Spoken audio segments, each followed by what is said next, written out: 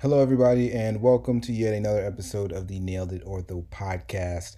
I am your host, Dr. Cole. Myself and Dr. Fitz started this podcast to go over high yield orthopedic surgery topics. We were both orthopedic surgery residents. Actually, we were med students when we first started out the podcast, but nonetheless, we have just crossed a year into our podcast. So, woot woot.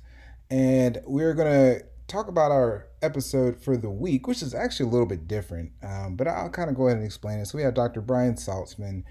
He's going to come and he talks to us about how to read a knee MRI as well as operative treatment of meniscus lesions.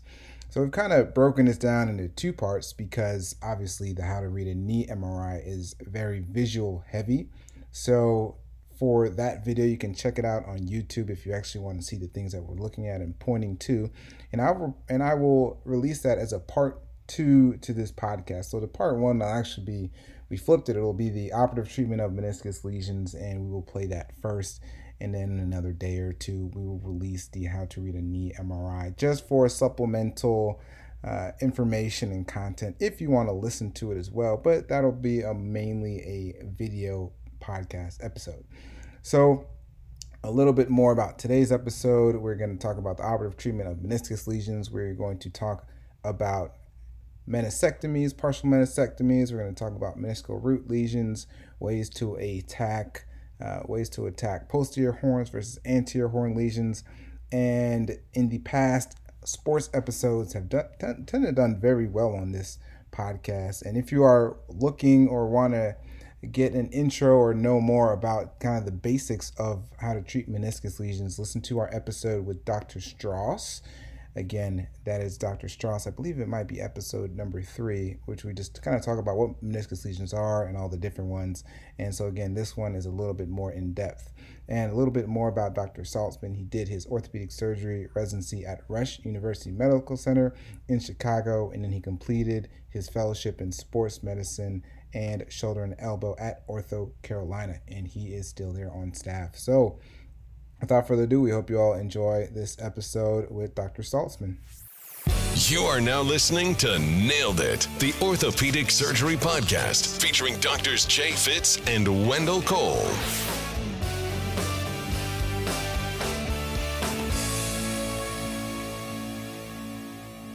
I think that was such a great review on how to look over the knee MRI, and we really touched base on that. But now I know we want to switch gears and kind of go over some meniscus and a little bit of how to treat these different type of meniscus injuries, and kind of just starting off. What is your thought process on going to the OR for these, and then we can kind of just quickly talk on just how you set up in the OR, how you set your portals up, and what you use, viewing and what for what. Sure. Yeah. I'll tell you, the meniscus can be a fickle beast, and not every meniscus tear, even the same type of tear, means the same thing to each, patient with it. And so again, clinical history, examination findings, treatment strategies, X-ray findings, and concurrent pathology in the MRI, they all really play a role. In a young patient, I'm really aggressive towards fixing and sparing as much meniscus as possible, even if it means the possibility of getting burned and having to go back for 1 out of every 10 for fixing something that might fail to heal, for instance. But trying to respect the meniscus, which I think we know now more than ever has a tremendous importance in the knee, particularly the lateral side, which requires and respects that meniscus even more so than the medial side for the integrity of the surrounding cartilage. But so largely speaking, I'm thinking of how these patients are behaving, whether they have mechanical symptoms in the office, like locking and catching to suggest some instability to the meniscus, whether they have rotational type complaints like pivoting, turning in bed, getting into and out of a car, the examples I ask patients of, as opposed to a degenerative meniscus tear, which may be present, but you're getting more the achy, weight-bearing complaints of arthritis in that patient as opposed to the twisting, rotational complaints. So it's you got to understand the context of the type of tear, the chronicity of the tear, the age of the patient, the history of the patient, and the exam, and those all factor into how I treat these. Yeah, just kind of treating the patient as a whole and not just looking at the MRI and say, oh, it's a tear, we need to fix it. But we actually need to, look at all the different factors and figure out what's best for this patient, their level of activity, and, just like you just said, all the different factors. Now, say, Dr. Salzman, that we figured out that we want to go to the OR and, we're going to fix this meniscus. Where are you putting your portals at, and what portals are you using? I always hear of a high and tight lateral portal. Do you use that? Do you not use that? Or what can you say on that? I do. I go kind of high and tight on my lateral portal. I'm a little bit lower than that picture suggests, but I do go right off of the patellar tendon. It gives really nice mobility and an opportunity to get around the knee, and also use that lateral portal as a working portal if you need. My anterior medial portal, I make under spinal needle localization once I'm in the knee, trying to come right off the top of that medial meniscus. Again, giving it an opportunity so I can get under that condyle with the knee and valgus and extension, trying to open up the medial compartment. Because if you're too high on that, you're going to block yourself out because of that, because the femur is going to get in the way, and you'll never get to the back of the meniscus where a lot of these tears happen. From an accessory portal standpoint, depending on where the tear is, some ramp type lesions that exist, you might be making a posterior medial portal, putting a cannula in there to help work from. But largely speaking, for most meniscus pathology, I'm using my standard anterior medial, anterolateral portals. I might have an accessory portal, far medial or far lateral, depending on how I'm trying to repair it, if I'm repairing it. But a lot of the work you can do by those two portals in the front and by switching around. So I tell the residents and fellows who work with me to really make these portals, I clean out a little bit of the fat pad around them and really open them up nicely, such that I've got water squirting out of both portals inside of the OR. So I go through a fair amount of water.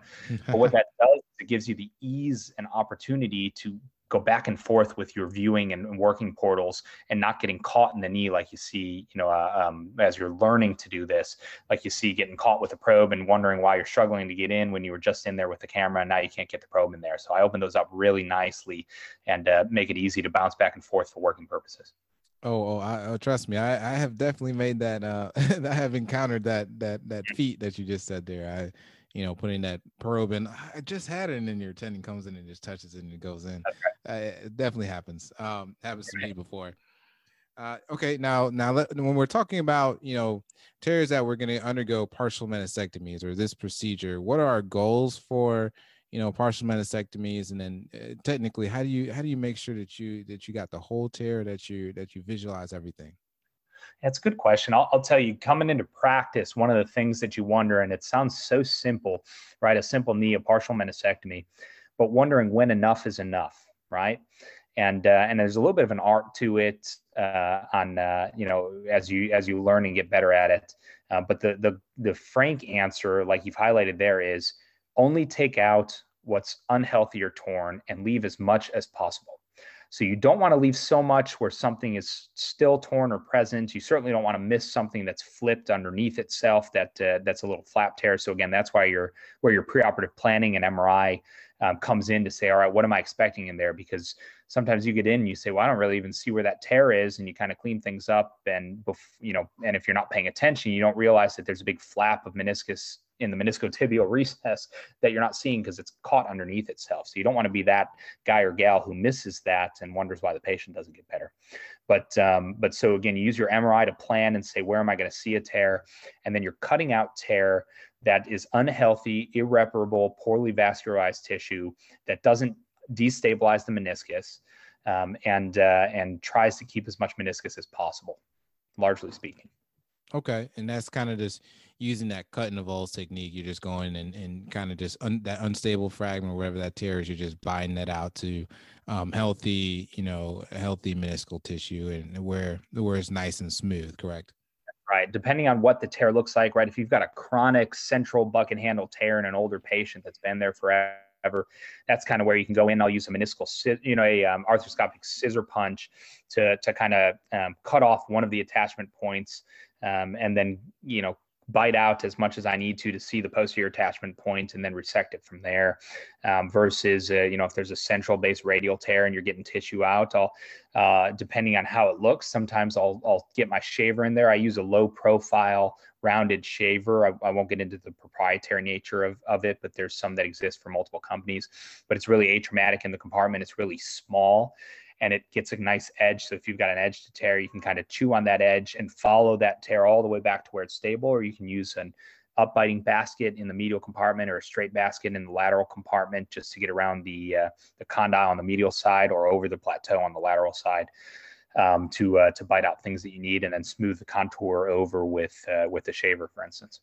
Okay. And so say, for example, you're looking medially to do a partial meniscectomy, and you're having trouble getting to the joint, or not into the joint, you're having trouble with your visualization. I've read about, some different visualization tips that you can use.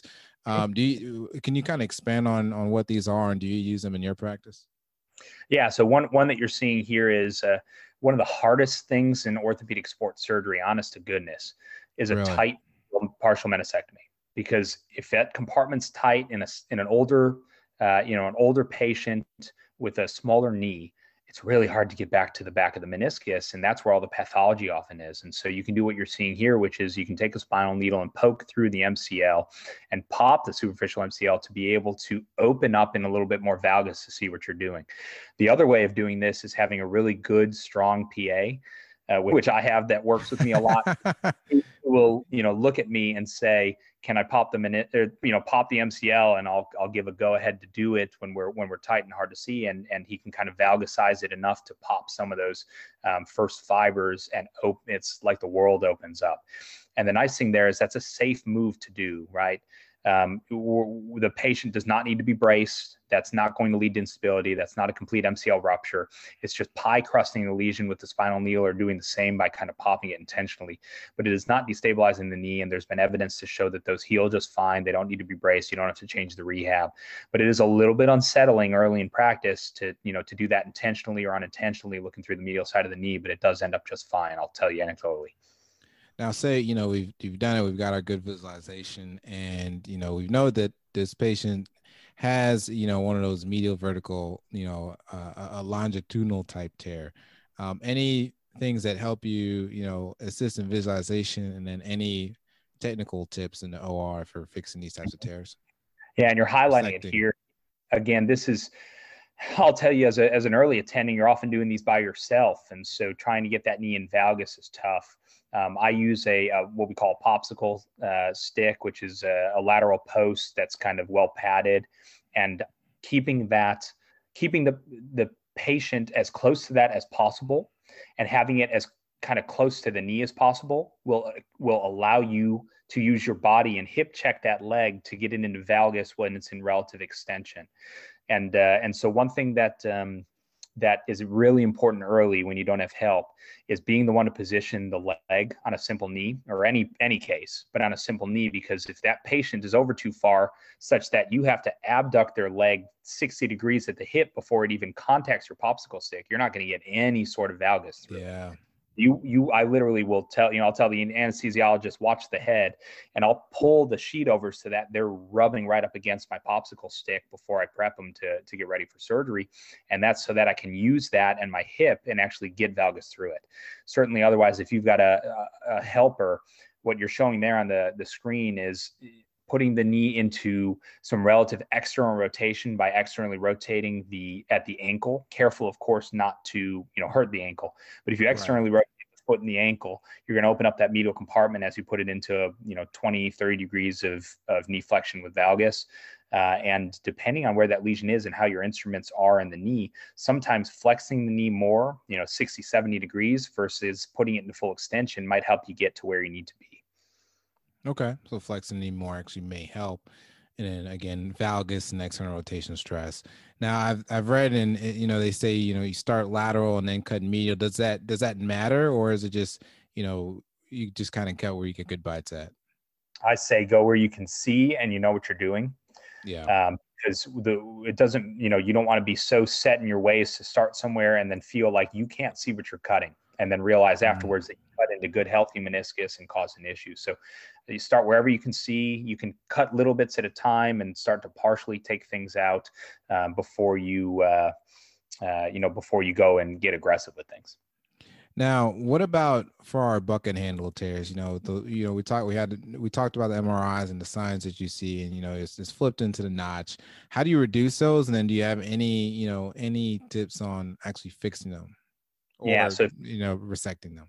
Of course, if you've got I'll say again, acute bucket handle injury, regardless of age, depending in part on the health of the cartilage in the compartment. But largely speaking, if the knee is healthy and unremarkable and asymptomatic, and then acute injury happens with bucket handle tear, even in older patients, I'm aggressive about repairing those. I think even though you're 60, if you're running and swimming and you're thin and active and healthy and your knee looks like a 20-year-old, I'd treat it like a 20-year-old knee. You bucket handle the meniscus, I'm going to try to repair it.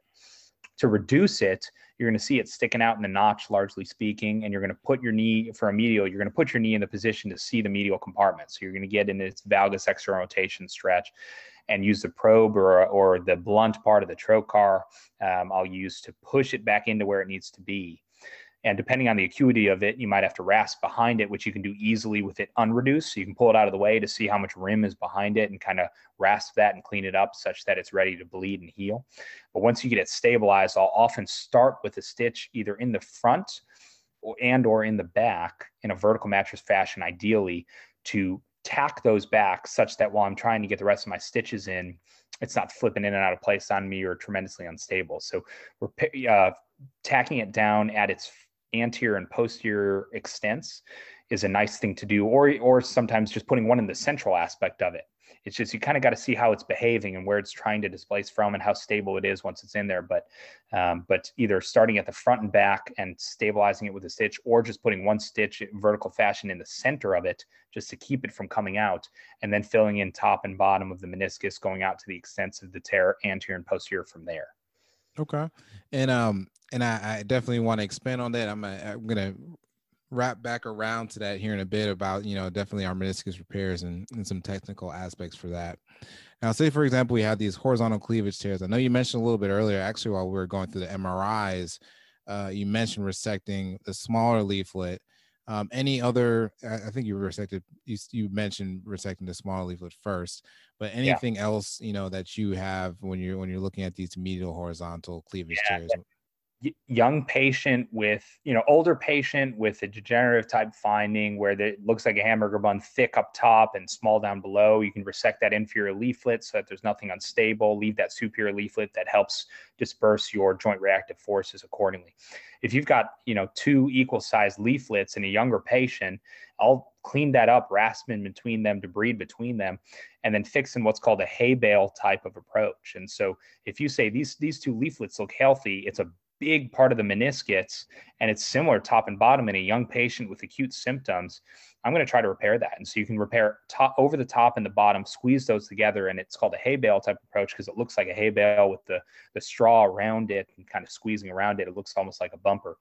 And on the lateral side, you circumferential around it because of the lack of some of the meniscocapsular tissue in the posterior aspect of things. So there's some proprietary approaches and instruments that will actually allow you to get circumferential around the meniscus, and I'll actually squeeze it back together like you're putting a zip tie around something. And we can get those to heal. And again, there's some data from multiple sources, including Leprod and Aaron Critch and the Mayo Clinic guys, that have shown that these can do well, and you can spare meniscus by doing that. So in the appropriate patient, I would try to repair these more so than, 7 to 10 years ago, where the answer was take it out, don't try to repair it, it's not going to work well. We know a little bit more now to where I'm a little bit more aggressive about repairing these in the right patient.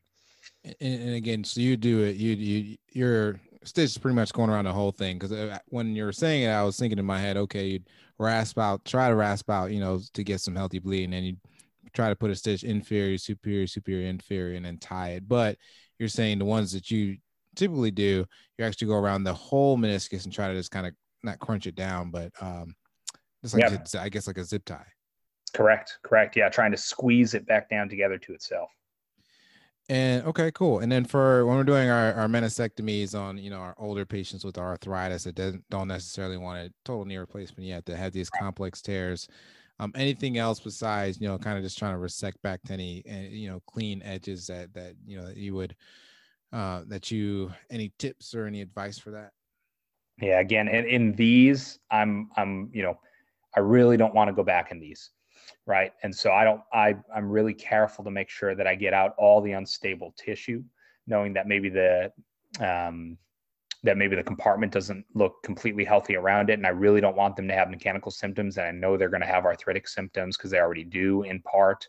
And so, again, you just want to be really careful to take out all the unstable edges, leave good meniscus, right? Good meniscus is always healthy and helpful, but you just don't want to leave anything behind in these knees. Okay.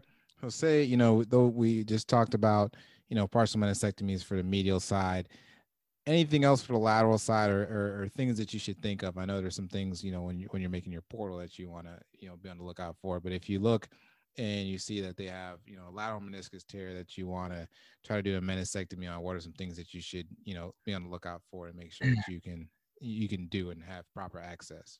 Yeah. And so some of the things you highlight here, I have no problem when I'm dealing with meniscus to switch my portals. And so if you're viewing from lateral, working from medial, and your portal isn't great and it's hard to get around the spine, the tibial spine, you can't get to where you need to be, there's no shame or issue in viewing from medial over the top, using your 30-degree scope to get a view of what you were having trouble reaching with the instrument, and then just coming straight at it from the lateral portal with your instrument. Okay, cool. Yeah, I think that's pretty self-explanatory there. And anything else for lateral tears? I know I'd assume it's pretty much mostly the same for horizontal or radial tears.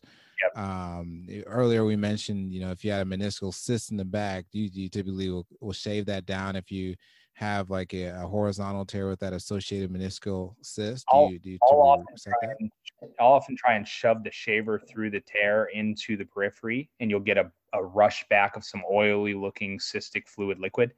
And if it's small, that's really all I would worry about, or I wouldn't even bother it at all, because the cyst, if small, probably isn't causing any issues. It's more just a sign of what's underneath it, like a Baker's cyst. But if I've had some which are really big cysts, which I've actually had to make an open incision on the side to get down and excise, because it's been big enough to cause kind of a mass effect on the knee to where it's painful in and of itself underneath the IT band and things like that. So largely speaking, if it's small, it's probably not doing much. You can either let it be or poke through it through the tear. But if it's really big, sometimes you got to do it open. Now, say, for example, you go in and for some reason, I don't know, the resident looked at the MRI or something and didn't realize that they had a discoid meniscus, but most of their symptoms were medially, but that they had a torn discoid meniscus. Do you resect it? Do you leave it? Do you perform a partial meniscectomy? What do you do at that point?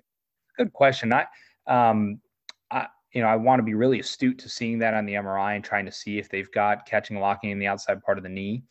If they've gone that far in their life without it being an issue, and there's no tear to it, you have two options. You can either leave it, or you can saucerize it so it doesn't tear in the future, because those do have a propensity to try to tear. And so, largely speaking, I'll have a low threshold to saucerize it, just to make sure it's not an issue in the future, because it does affect the biomechanics of the knee, and it is at high risk for tear, especially in a younger patient. But in an older patient who it's lasted them, all that time, and they're not having issues from it, I don't necessarily try to cause too much issues. And when you saucerize it, do you just do it to, I guess, the extent of the tear, or do you try to make it look like the medial meniscus? How do you know when to stop? It's a good question. A lot of times, if you have a discoid meniscus tear, it'll tear radially through, and I'll saucerize until it looks like a lateral meniscus should look. Underlying a tear in a discoid meniscus often is a horizontal tear pattern underneath. And so once you saucerize it out, you have to also inspect to see if there's a residual horizontal tear that needs to be repaired in a young patient, for instance, because that's often hiding underneath where that radial tear gets chewed back to when you saucerize it. But largely speaking, you see the picture there. I try to make it look like a lateral meniscus should look. Okay. I think that was good talking about meniscectomies, and I guess kind of transitioning towards going for meniscus repair. And these are, the ones that, well, I guess, what patients are you doing a meniscus repair on? And then do you have any just general, first of all, tips for, doing a meniscus repair? Sure. Yeah. Kind of the way I think about the meniscus again is I try to spare meniscus if possible. So I have a low threshold to repair in the appropriate type of tear, in the appropriate age and type of patient, with the appropriate health of surrounding compartment. So, age, to me, chronologic age is part of the variable, but physiologic age, tear location, health of the cartilage above and below all matter to me more than chronologic age does. And kind of seeing where that tear is and the tear pattern and receptibility to repair is obviously important. Making sure it's in a vascularized portion of periphery of meniscus, as opposed to trying to stitch back together a white or a white red radial tear, which isn't going to work. But again, yeah, good vascular tissue in the periphery, young physiologic patient with good cartilage, I'm going to try to repair that. Okay. And what is rasping and what is trephination? And do you use both of them? Do you use one of them? And what are their roles in meniscus repair? Yeah, largely speaking, rasping is, with a little arthroscopic instrument that is a rasp, right? It looks like a little medieval spike ball, where you can go into that torn location of meniscus and if it's a more chronic type of a tear, stimulate up some of that fibrous tissue to go away, so you get a little bit of bleeding in the surfaces to help with reparative efforts. Trephination being a concept similar, but just poking it to try to get vascular channels to come in to help with repair. Okay. And so, I always hear about these different types of techniques. There's outside in, inside out, all inside. How do you know, I guess, is one technique, better used for certain types of tears than others? Or how do you know, which technique to use? Yeah, good question. Very loaded question. The kind of the basic thought of it is I think of all inside or inside out techniques as being somewhat synonymous in most situations, and dependent on either how you trained or how many sutures you're putting in, or where that tear is. Largely speaking, in a lot of places where an all-inside repair device can be used, an inside-out repair device can be used as well, such as in the back part of the knee or the posterior, the posterior half of the meniscus, for instance. I tend to use inside-out repair technique very sparingly, because I think there's plenty of data at this point to show it's equivalent to, in most all situations, it's equivalent to all inside reparative efforts, with a slightly lower risk of complications being wound issues or nerve issues from making the incisions around the posterior medial or posterior lateral aspect of the knee. But it comes at a far greater cost with the all-inside devices, certainly. But I think today's all-inside devices are so good that they can be used for most situations where we used to use inside-out techniques as the gold standard per se, and I think that's being challenged now.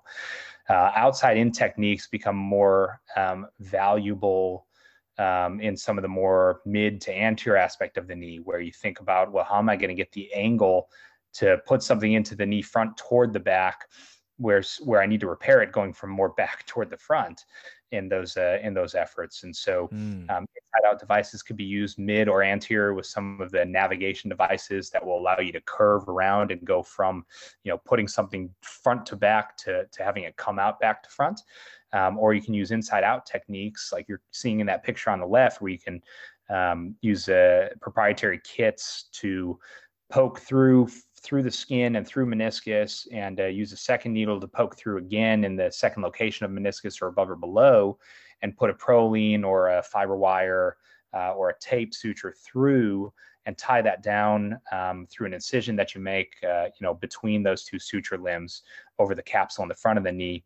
And that can be a good augment for me in particular. I'll use that in my anterior horn type tears. I like the one of the proprietary kits that I have available to me for using that in the anterior horn, whereas I'll often use a combination of inside out if necessary, and kind of the anterior to mid body region if necessary.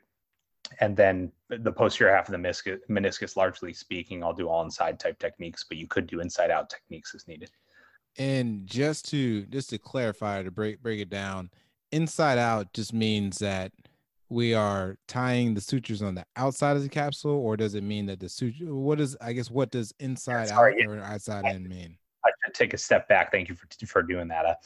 Inside out essentially means that you're putting a device from inside the knee coming outside the knee, and then you're going to tie it over the capsule. So you see those big long sutures that you can navigate through the knee and come out through your open incision in the back part of the, the posterior medial or posterior lateral part of the knee. That's putting suture from inside to the outside and tying it from the outside. So you're putting it inside, having it come outside, and tying it over the capsule. All inside actually has either plastic widgets or all inside balled up suture or straight suture, where you're getting the fixation still outside of the capsule, but you're poking those needles in from only inside through your arthroscopic technique. And then the device themselves are sophisticated enough to flip the plastic widget or ball up the suture or linearize the suture behind the capsule so that they stay on the capsule. But everything is getting some degree of fixation outside the knee and the capsule.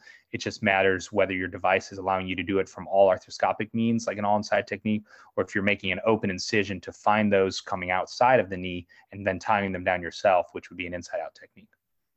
And do you ever use the at least when I read it, I saw it a couple of times about the mulberry knot. Can you describe what that is, and do you ever use it, or is it just something that's more like just to know and have in your arsenal just in case? Yeah, it's a knot type technique to provide kind of a stoppage point, but largely speaking for me, I tie half hitch locking type knot, and so it's just something in the arsenal, but doesn't have to be done.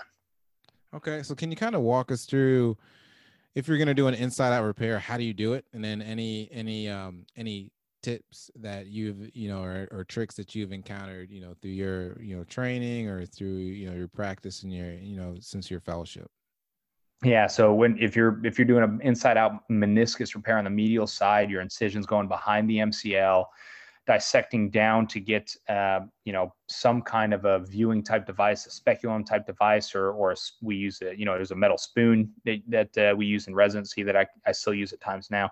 Something that's going to get around the back to protect the needles coming out from going straight in the back where the neurovasculature is, and allowing it to kind of hit the retracting device and then bounce out towards you so that you can catch those needles. So you want to be careful of, hitting, of those needles again, knowing where they're coming out and making sure that they're not coming out in different portions or through the skin so that you're getting suture bridges through the skin. You got to just make sure that they're coming out your incision over the capsule. And when you tie them down, you're tying them down directly on a capsule and not overlying, MCL or a semimembranosus or sartorial fascia or something. Okay. And again, so that's where you dissect it down there, and then we pierce the meniscus, with our needle or whichever it may be, put our sutures through, and then we tie them inside.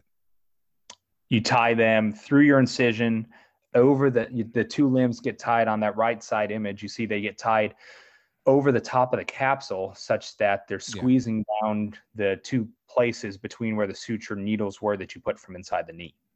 Right. Okay. Very good. And almost, I guess, can you kind of walk us through the same thing for posterior lateral, when you have, posterior lateral meniscus tears and you decide to do an inside out repair? Sure. Same concept. Incision here is behind the FCL, anterior to the biceps, developing a plane between the IT band and your biceps tendon to expose the back of the gastroc and overlying and the underlying capsule. And again, you can get a popliteal retractor in, a speculum type retractor, so that you can do the same thing. So when you pierce the meniscus, it's not going in the back of the knee. Okay. And I know we mentioned a little bit about the outside in technique. You were talking about you can use that for your anterior horn tears. It may be something that you may use it for. And I know you talk about little different devices. Can you kind of just quickly touch on that one more time about how you do this outside in technique, and any other tips or tricks? Yeah, this is like it sounds. You're going from outside the knee to inside the knee. So these are not being put through your portals, but rather through the skin on the outside or an incision on the outside part of the knee, depending on where it is.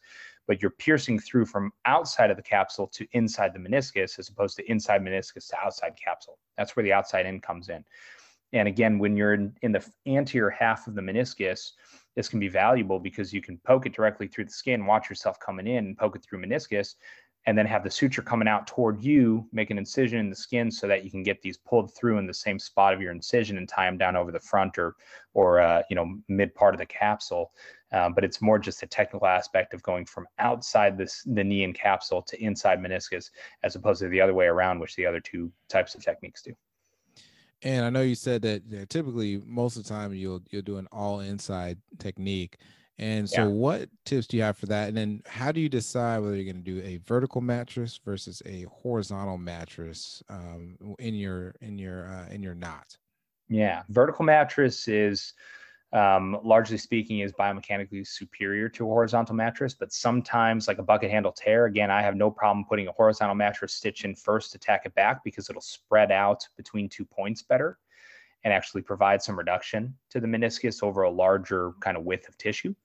But where you can, putting a vertical mattress, which will go one through the meniscus and tear, and then the second kind of into the capsule and squeezing that tear together, and then also tacking it back toward the capsule to stabilize it there. So I'm probably thinking of it wrong. So I thought the vertical mattress was just saying that, you take one by a little bit more inferior and the other one superior on those in relation to our meniscus tear, but that is not correct. So of what I'm thinking, is that right? It's essentially putting it through meniscus on one and then going vertical to it, depending on if you're on the undersurface or superior surface of meniscus, going truly above or below in a vertical fashion to go straight through the capsule. Okay. Yeah, that makes perfect sense. And then, so what if are there any things to be, on the lookout for? Say, for example, you've put your stitch in and then you notice that there's some puckering in the meniscus. Is there anything you do at that point? Do you take the suture out? Do you put a different suture in a different area? What do you do at that point?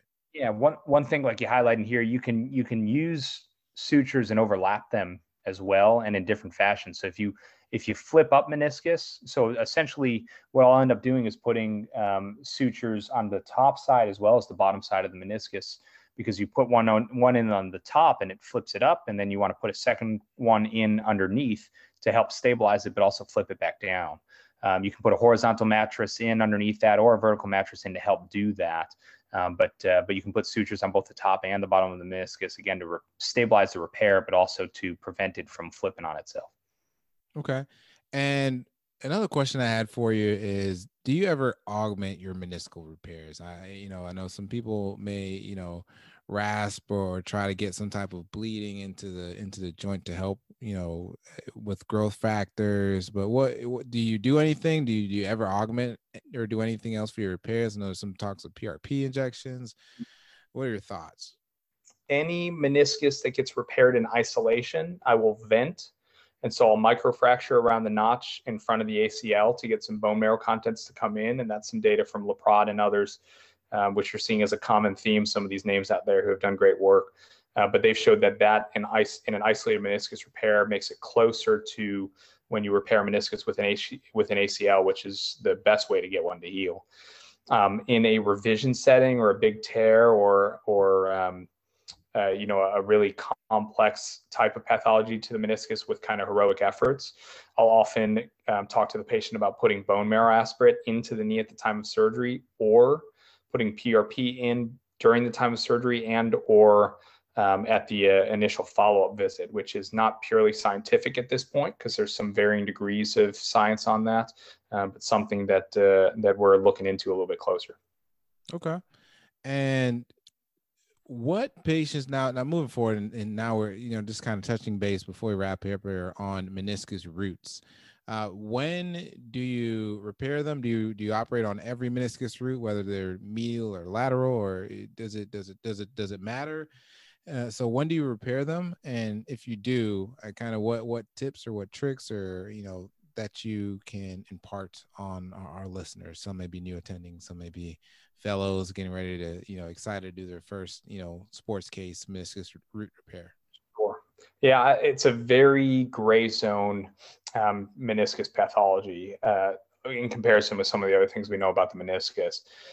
Not every meniscal root needs to be fixed. It's in the context of the knee, right? So a 70-year-old with a meniscus root tear and a bunch of arthritis, that's not a super satisfying thing to go in and expect that repairing the meniscal root is going to help their symptoms. It's more of a pathology that is helping to protect the knee going forward. So it should help reduce symptoms, but it's also going to protect the knee going forward. because of the biomechanical effects to a meniscus root tear. Again, the medial meniscal root relies on that root, whereas the lateral meniscal root can avulse, but if the meniscofemoral ligaments are still intact, there's biomechanical data to suggest that it's still stable enough to protect the knee.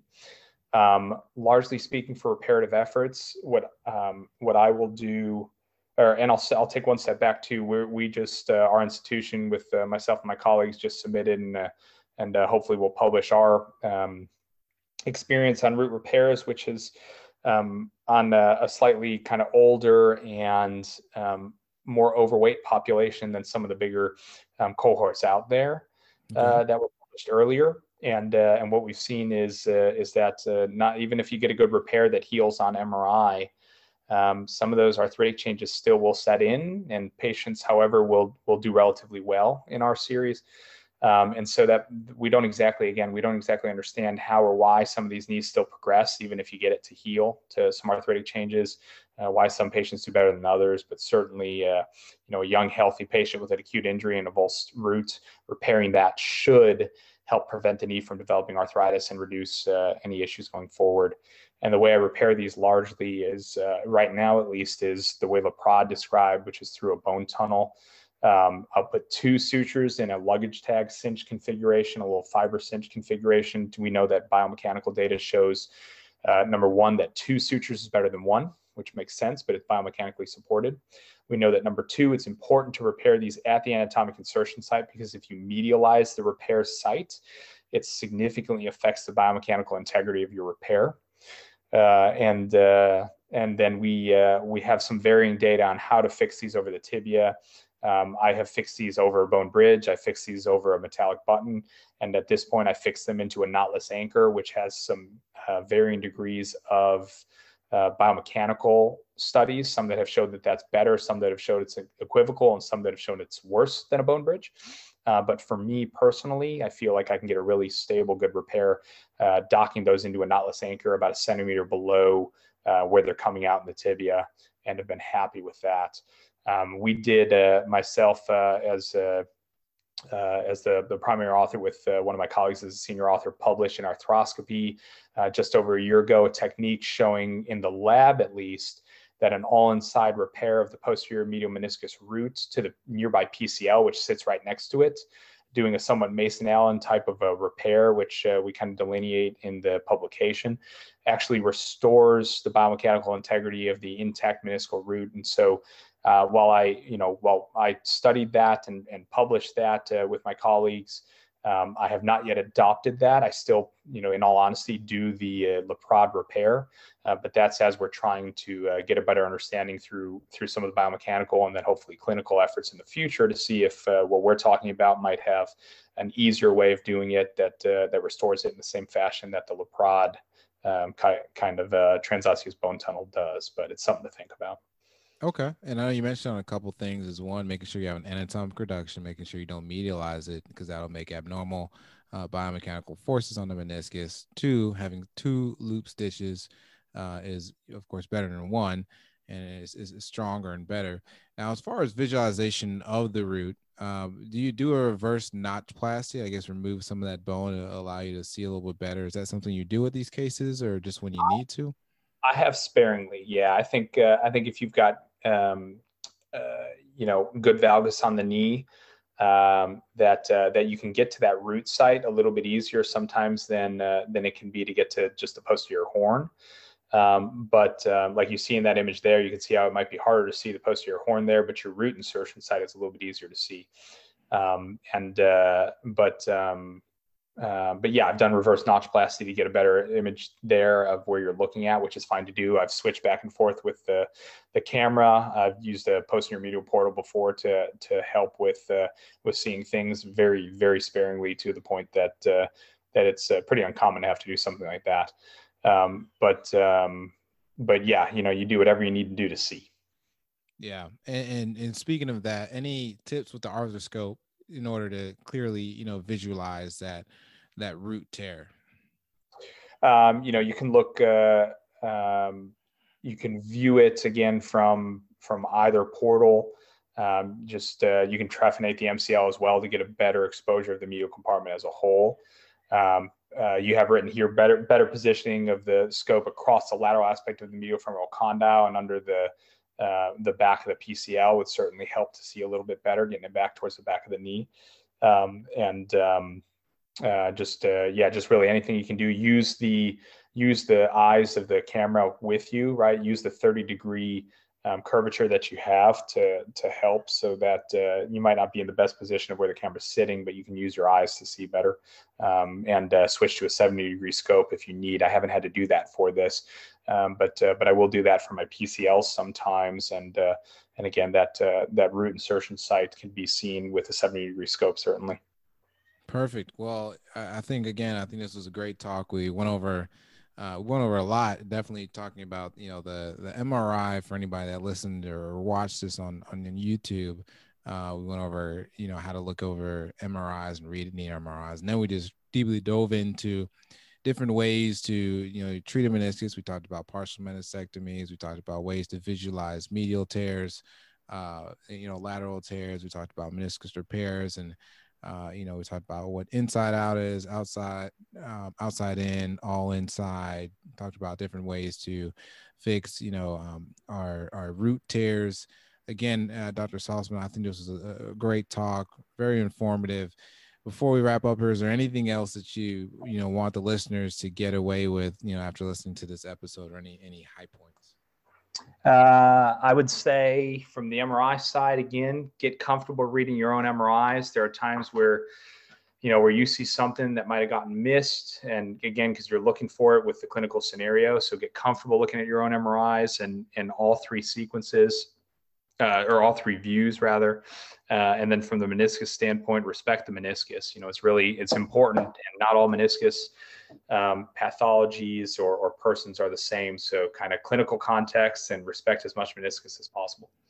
That's great. And at the end of our talks, we always give our guests some way, if you have social media or anything that you want people to follow you on, want people to follow your fellowship page, or anything that you would like the people listening to follow, be able to reach out or interact. If you want to share that, you go ahead. Don't feel the need to, but if you want to, go for it.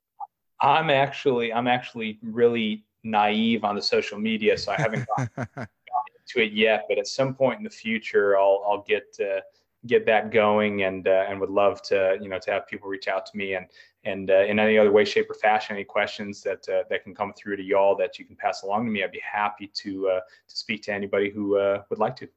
Perfect. Well, Dr. Salzman, again, thank you so much for coming on. For those listening, thank you all for listening. We hope you really enjoy listening to this episode. Please go and leave a review and hit that subscribe button. So until next week.